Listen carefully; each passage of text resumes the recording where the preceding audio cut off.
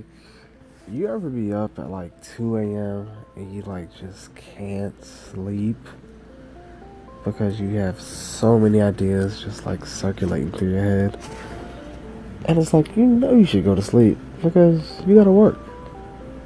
But your your creative what's the word? I don't know, your creative switch just comes on and you're just like, nope, I just need to be up. And then you get upset with yourself because you're like, alright, up until like 9:30, 10 o'clock, when I was winding down for bed, I had nothing. But now that it's time for me to go to sleep, everything is here. And I just don't have time for this. But I need to make time for this because this is important. It's just funny how that always works like that.